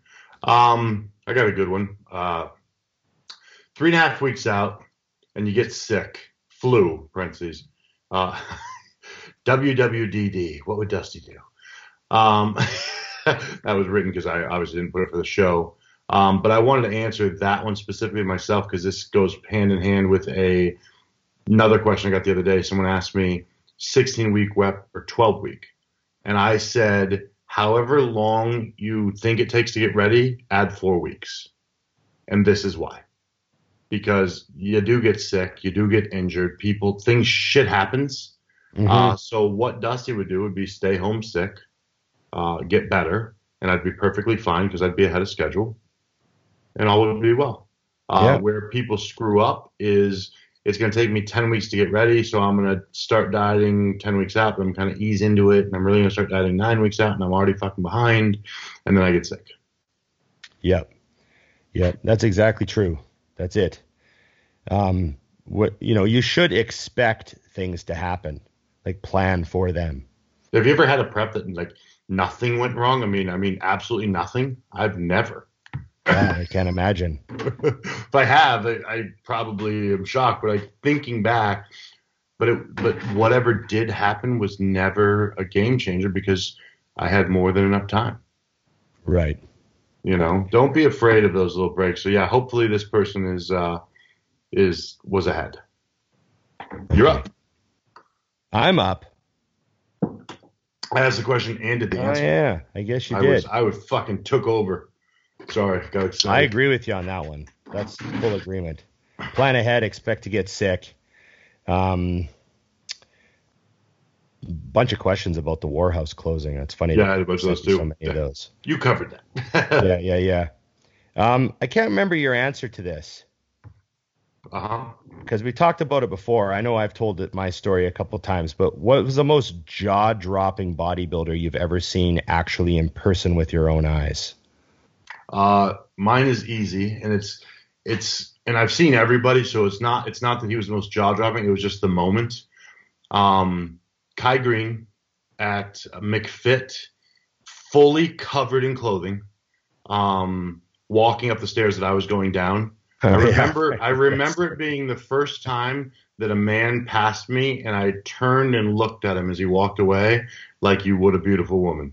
Right. Because like, what I was just in awe, and I've always known. I've seen Kai. I've known Kai. Yeah. But what it was he was wearing these red Max Muscle pants with a white stripe that I owned that are absolutely enormous in the quads. And the quad portion of those pants looked like leggings. And I just remember because I own them and I could probably fit literally 2 of my legs in them. And I'm like, what in the, Manitar. Yeah. Like, what is this? And it was just crazy. It was that impressive. So and it's always funny because I saw Ronnie walk out in 2003 Olympia, but there was something about seeing someone in person just normal and just having that reference in my head of knowing exactly how big those pants are. It was more of a realization than had I measured his quads. Yeah. So I know exactly what you mean. I saw Dorian 10 days after the 93 Olympia from 10 feet away, guest pose, front row. Right. Obviously mind boggling, but especially because I'm only 18 at the time. So especially just like, and then I saw Ronnie in 2003. I saw him come out on stage, but I also managed to get halfway backstage because my friend was in the show. Right. And I had a pass. And so I got kind of back there a little bit. And Ronnie was like just right, like 15 feet away from me, moving around, like moving his arms around, and I was just like, what the fuck? Like, he was crazy. But both of those guys were like in contest shape, dieted, in their posing trunks. Yeah. It's like I expected them to look like that. But I remember when I met Marcus Rule at the booth in like 2008, right. And he was full blown like 350 pounds. He told me how much he weighed. He was like 150 kilos. Right. Like, I'm 152. And I was like, what the fuck? And I did the math. I'm like, oh my God, he's like 350. And like, that was just like to just see that much, that much human being underneath one head. Yeah, well, he's already so wide. It's kind of like I always envision, because I tell people all the time, like Matt. Biggest he ever was. Matt is one of the widest people I know. Right. Like if he was skinny, he's structurally wide. Yeah. I couldn't imagine what he would look like at like 320. Yeah. It would look like me at 380. I mean, just because there's so much there. Marcus was massive. Yeah, he's mad. I mean, you've seen him now, retired. He's still huge. Still a massive fucking man. Yeah, that was the biggest bodybuilder on that front. I want to twist because I've had experience with it. So when I was a kid, there were a couple bodybuilders in my area that were just huge, the biggest, freakiest fucking guys I'd ever seen. And I remember looking at them and thinking, wow, I'll never be like that. And then obviously my career has moved on, and I've seen a couple of them post throwback pictures from back then. And it's funny how your reference point changes everything. Because I'm like, oh, you were never very big. Yeah. And you didn't, because I'm telling you, when I was a kid, I was like, holy shit. Oh, yeah. Have you seen that? Yeah, and then literally I look back and I'm like, no, he was huge. No, he wasn't. That was it. Okay. Yeah, it's just weird how your reference point changes, because that's how I feel even with myself when somebody will say, man, you're huge. I'm like, nope. Okay. Is it me again? If you have one, fire. So now I'm looking. Keep getting new ones as we're talking because it's still open. Okay. That was a good one. This is an interesting question, but I don't know if I have the answer to it. You might. In your opinion, actually, I know how to run this. In your opinion, who's the best IFBB pro who's not competed or qualified for an Olympia? Oh. Shit. The best IFBB pro who's never qualified for the Olympia. Or competed in it. So they could have qualified, but not.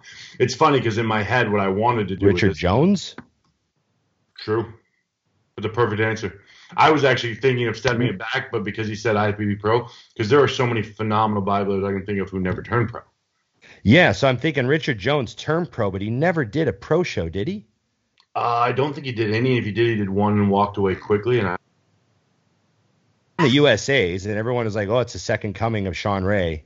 Yep. And then he retired like immediately. I don't think he did he might have done a pro show. I just can't remember. But yeah, like I'm just thinking.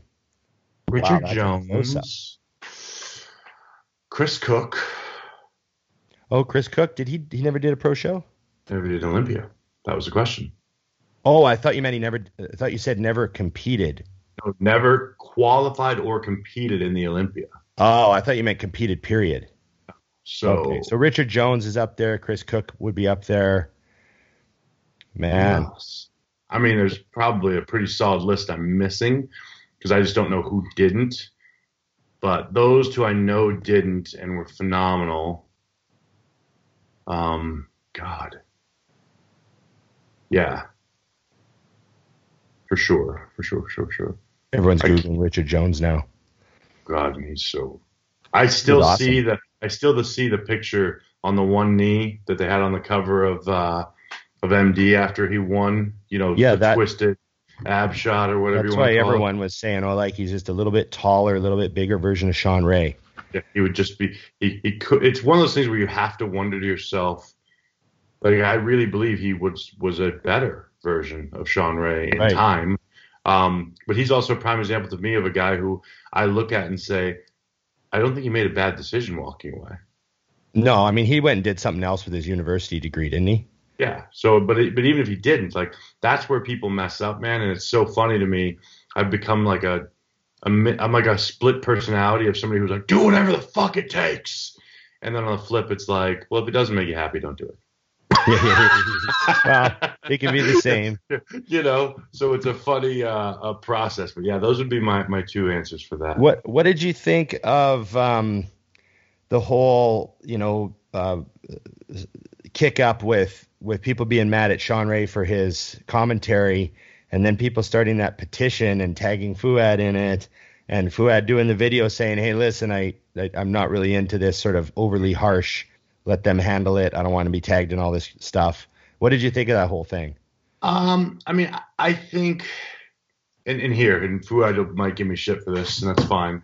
I don't think Fouad should have said a damn word, because unless he was fearful that someone thought he might have started it, because I think he felt like it was like his fans that were being the harshest, and he was kind of fuck guys. And it might be, and I don't, like I said, I don't disagree when I say he shouldn't have said anything. I mean, it is what it is, no big deal. But the bottom line is, those who said it is because that's who they want to see commentating, and I don't disagree with them. I think Fouad would fucking kill it, and I think the bottom line is Sean Ray dug his own grave. If the fans don't want to hear him anymore, because let's be honest, and I don't, you might think Sean's the greatest thing since sliced bread, but enough people think he's a fucking dick that it's like this. If I'm following somebody who's above me in a business sense and they're telling me a long list of them say Joe Blow is a dickhead, well, then I just want Joe Blow gone, and I don't really necessarily know all the way why. Or I then go look at Joe Blow and go, oh, he is a dick. We should let him go. So I don't disagree, and I think fans are just trying to be heard. And to me, as a business, and it's so funny, we're having a conversation about this with the Airbnb I'm in and other businesses that we've collectively had in our lives with Matt and I, and it's like, I want to know what the fans want. I want to know what my guests want. I want to know what they think is wrong. And the cool thing is, it's fine. I don't need to make a big spiel about it. I don't hire Sean Ray for the commentating. I hire Fuad and we see what happens. Right. Kind of like a sponsorship. If Mutant doesn't re-sign me next year, they didn't fire me. Right. They didn't re-sign. The contract for the Olympia that year is done, and they paid you, and you did your thing, and you're gone. And next year they hired Fuad, and next year they might say, let's hire Sean Ray. Right. I totally think I understand how Fuad felt. Like when he did that video and he was like, "Hey guys, can you just stop tagging me and all this stuff?" At least don't make it look like I'm pushing it. I totally got that because I think I would have felt the same way. I would have been like, "Can you guys not involve me in all this hate? Like, Right. I get that you're pissed off. You guys can post what you want, but just can you not tag me and then tag Sean and tie us together in all these posts?" I could see myself feeling that because I'm just that type of person where I would be like, it's a little ugly for me. I'd rather not be involved. Right. And then he said, hey, like they already know that a lot of people want to hear me. Right. They're Which is already. cool. Yeah, I didn't watch his whole video. Yeah. And that might be why I see that part a little different. But I see what you're saying. Like, yeah, they do know, and you're not leading the charge. But Yeah, like it's not news to them. This mad, angry post that you're making isn't news to them. They already know. So, well, plus, Fuad's never been one that shied away from saying what he thought. So, he's publicly said, I think Sean Ray's dick. And he doesn't like the way or I shouldn't say that. He doesn't like the way he downs on the bodybuilders. He said the same about Dorian. But he doesn't downplay their greatness. right. Yeah. Yeah. Yeah. I like Fuad because he's not a pussy and he says what he thinks, but he's always respectful. True. That's why the fans love him too, though. Like I think generally people don't mind if you're angry or upset or have a strong opinion if you show respect and let the other person say their bit. Yep. I think people are really, really okay with that generally. But so Fuad does well, even when he's, really far to one side on a subject, he's respectful of the process of discussing it. So that's important. Here's one. Do you ever use would you recommend any pump products before you go on stage? Do you mess around with that stuff the day of the show? I don't. Never have. No, for clients if they want to, as long as it's something they've been using, I'm okay with it because I know how it affects their stomach and everything else. Right. But I'm a stickler for not changing shit at the end because take a pump product, what if it bloats you? What if what? Right. And I think that we also get way too caught up in, well, I'm not as vascular as I was 3 days ago, or I'm more pumped, or the next day I was way more vascular in the morning. It's like, well, you ate fucking dog shit all day. And you rehydrated. Of course you're more vascular. So yeah, with pump shots, I don't because I find, especially if you've handled again your last week properly as far as your not training and your hydration and your eating. Haven't you ever noticed that like you go backstage and you do like 15K or banded laterals and your delts look like they're gonna explode? Yeah, hopefully. I've had pain. Well, I had pain every single time on a pump, like a close grip push up off a bench, because my food is where it's supposed to be, my water is where it's supposed to be, and right. I don't need a pump product. How about you? So I definitely did use. I got signed by Mutant in 2011, and I used Mutant Pump every workout since. It's been my favorite pump product of all time. It doesn't even have citrulline-based pump product. I've always loved it. Mm-hmm. And I never ever thought it did anything negative to me because I took it every workout. Right. So I always took that backstage, 40 minutes before going out. Don't know if it helped or not because you're kind of a little dehydrated and things don't work normally. It's not like you're in the gym. But I would always just take it anyways. Right. But I never force anyone to take it. I don't write them into people's programs. I don't have people drinking crazy cocktails of stuff backstage. And, I see one guy's like guzzling citrulline, like, oh, it's 10 grams of citrulline. And he's like guzzling it. I'm like, well, then you just have half a liter of fluid in your stomach. Just say it's also a liter of water. Yeah. You know what I mean? So yeah, I again, the sodium, making sure you're not sodium depleted from diuretic use or not using enough or fucked up your hydration. Those are all far more pump related than anything you're going to take supplement wise the day of the show. Mm-hmm. Agreed? Yeah, for sure. think the same thing about all these. I get a lot of clients like, oh, you're a big pusher on Viagra or something before you go to the gym. And I'm like, no. So I'll tell you, I've seen it 10 times, probably. Mm-hmm. Have you ever seen someone on stage with a heart on? No, but I could see it happening if I took a bunch of Viagra. I've seen it about 10 times. I'm like, that guy's got a heart on. That's kind of awkward. I bet he took Cialis or Viagra. Right. I've seen that on stage where they Right. kind of have like a halfway semi, like the steamer that kind of points out front, it's not like up, but it's like, it's heavy, it's got some weight to it. It's really, really sticking out there. In a way, it's the perfect way to load your trunks, but it's a little bit awkward when people are like, oh my God, I think that guy has a heart on. Like, I always think it's funny too, because I've had there's not a lot of room in those trunks. So like, things want to poke out and spring out in all directions. I always laugh because it's only women who have been in the sport with you and or slept with you or anything else understand that a typical bodybuilder is like, where do I put this so it's not the subject of conversation? I don't care if you have a normal junk or some giant thing.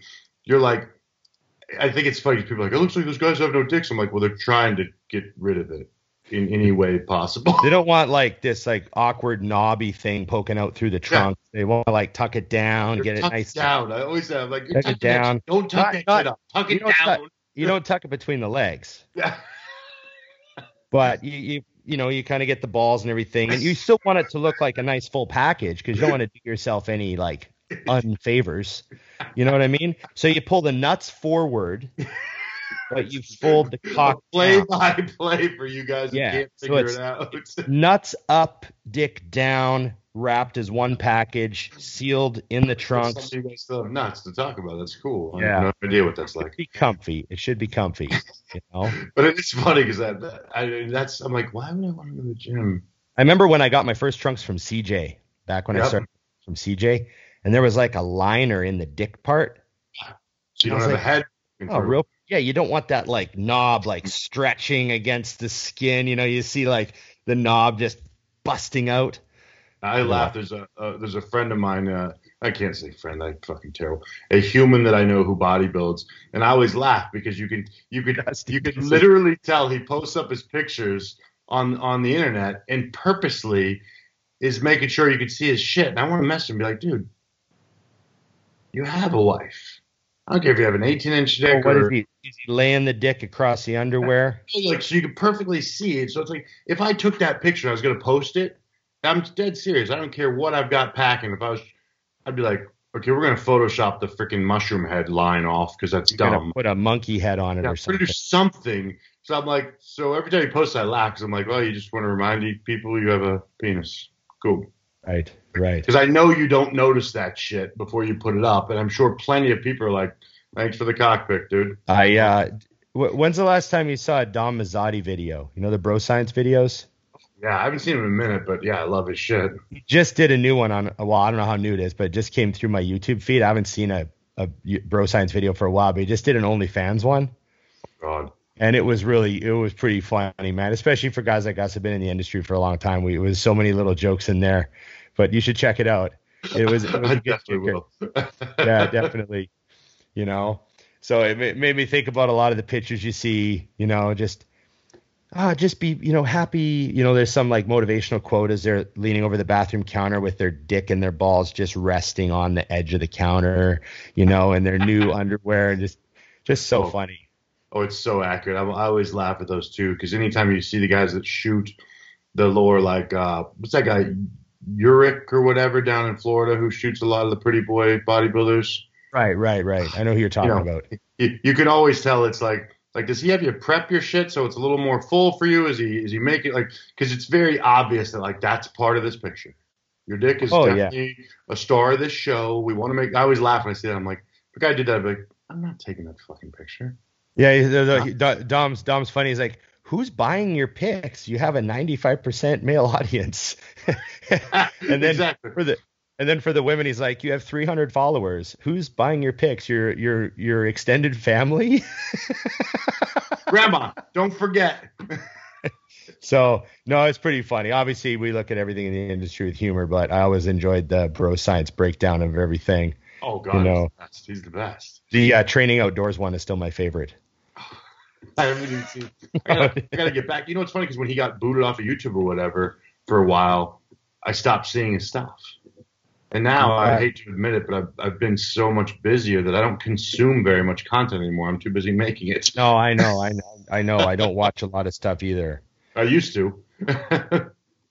Man. Okay, you got another one? Oh, dude, I have an endless list, like I said. So I have one that I want to say just because I think it's funny. The guy asked me, he said, head full of hair or a pro card? And the reason I find it funny is because I think I already made that decision. Yeah. Yeah. I got the pro card while I still had a head full of hair. Nice. So that's a victory. I didn't start like becoming a head shaver, like lifestyle head shaver. Right. Until afterwards. So, you know, I always laugh because I did the tattoo. So I've had so many people come up to me like, oh, you have a full head of hair. Why do you shave it? I'm like, that's tattoo. Like, oh. Yeah, it's just really well done, so you can't tell. You have another one sitting there live for us? Yes, I do. Too many people ask him about this stuff over time, but another question about how do you manage blood pressure while on a cycle? Oh, good call. So the reason I say there's too many people asking this is because hopefully they're not running high blood pressure for long periods of time before they ask this question. Right. You know what I mean? I mean, we all know lots of guys that made the mistake of not monitoring blood pressure, not caring about blood pressure, letting it go uncontrolled for long periods of time. And, we know what happens. So what's your advice for how to manage blood pressure while on a cycle? Well, here's the big thing.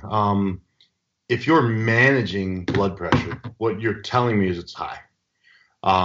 So that first step would be if it's mildly high, which we've covered a million times, try Carditone, see what that does. But if it's not mildly high or the Carditone doesn't do anything, go to the doctor, and here's a shocker, get off your shit. Like, guys, I can't press this enough. And I think it's an amazing thing with our world is no one's worried about death until it's too late. No one's worried about sickness until they're sick. It's kind of it's like the age-old adage that no one knows what they have until it's gone. It's like you've got this great wife or this great whatever, and you don't really notice until it's too late. Don't do that shit with your health. Blood pressure is the thing in bodybuilding. If you're running high blood pressure on the regular, you're done. You're fucked. So fix that, and don't be afraid to go to a doctor to do it, because you can then continue on possibly with help. Yeah. So first things first, if your blood pressure is like coming back, kind of high, like it's, 140 over 90. Yeah. Which does because it's 300 pounds. So yeah. So if it's coming back like in the high zone and your doctor's like, oh, it's a bit high, and you're checking it, first of all, you should have your own electronic cuff so you can check yourself. You got cardio. Look at your diet. How much junk are you eating? My blood pressure is directly related to how much shit food I ate when I was heavy. True. So if I was 320 pounds and eating lots of clean food, I would have pretty decent blood pressure. Mm-hmm. But if I was 320 pounds eating Burger King every day, my blood pressure I'd have to bring it down. Was that targeted? Hey, that's one day. Okay, just make sure. How can you eat like that and look like that? Well, I only do it once a week. Yeah. Right? I had to laugh like, people say, how are you so ripped? People at the gym, how are you staying so ripped? I saw you fucking post burgers. And I'm like, yeah, it's my Saturday. The rest of the week I eat like a bikini girl. One meal. So anyways, there's cardio, there's diet, and then look at the compounds you're using. Like if you take test and EQ and everything's fine, and then you throw Anadrol in and your blood pressure goes off the charts, take the fucking Anadrol out. Yeah. Like it's not going to make you Jay Cutler. It's a detriment. Some people could take Anadrol. They're like fucking bulletproof. It's like those guys that can drink whiskey and they're fine. Yeah. All for 5 years straight. Some guys could take Anadrol. Their ALT doesn't even go up. Yeah. I can't even eat if I take Anadrol. Yeah. I didn't get to worry about my health because it fucks up my diet, so I drop it. That happens to a lot of people with certain things. So you don't have to take every drug. Like some people are like, what do you think of this? Like, what do you think of DECA? I'm like, I don't take DECA. 30 years. Yeah. Bodybuilding. I never used DECA. I took a few shots of it. It gave me side effects. I never took it again. So you don't have to take every drug. You could just take the ones that are very cooperative with your body, and, make sure you keep notes on all that stuff. And then if it's chronically high all the time, you got to get your body weight down, get that under control. Priority number one. Your kidneys, they don't last forever. Take care of them. Yep. Fact. What do you figure, Dusty? We've been on for 2 hours. I think it's definitely time to leave these, which I'm going to, for those of you who answered on mine, you'll see this after the fact, but I'm going to answer the rest of them in the on the IG, so those still get done. But solid week, and we've got a lot of good stuff coming, so I'm excited to see what we got going. When do we see the Dante video? They're already being edited, so it won't be one video. I'm actually going to release them per movement, because it is something I want people to make sure they have right.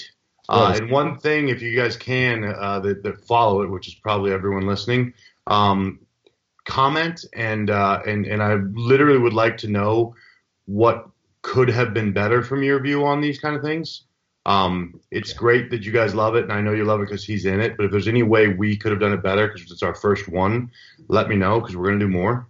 And I want to make sure that it's a value, not just entertainment. And those of you who love when we have guests on, we've got a couple of great guests lined up. We've got a couple guys lined up that are doing the Olympia. So we've got some Olympia guests coming on between now and the show. We're pretty excited. So, thanks for everyone who's watching. Remember to like, share, subscribe, comment, ring the bell, help us out. And thank you very much. Remember, everybody, just bodybuilding.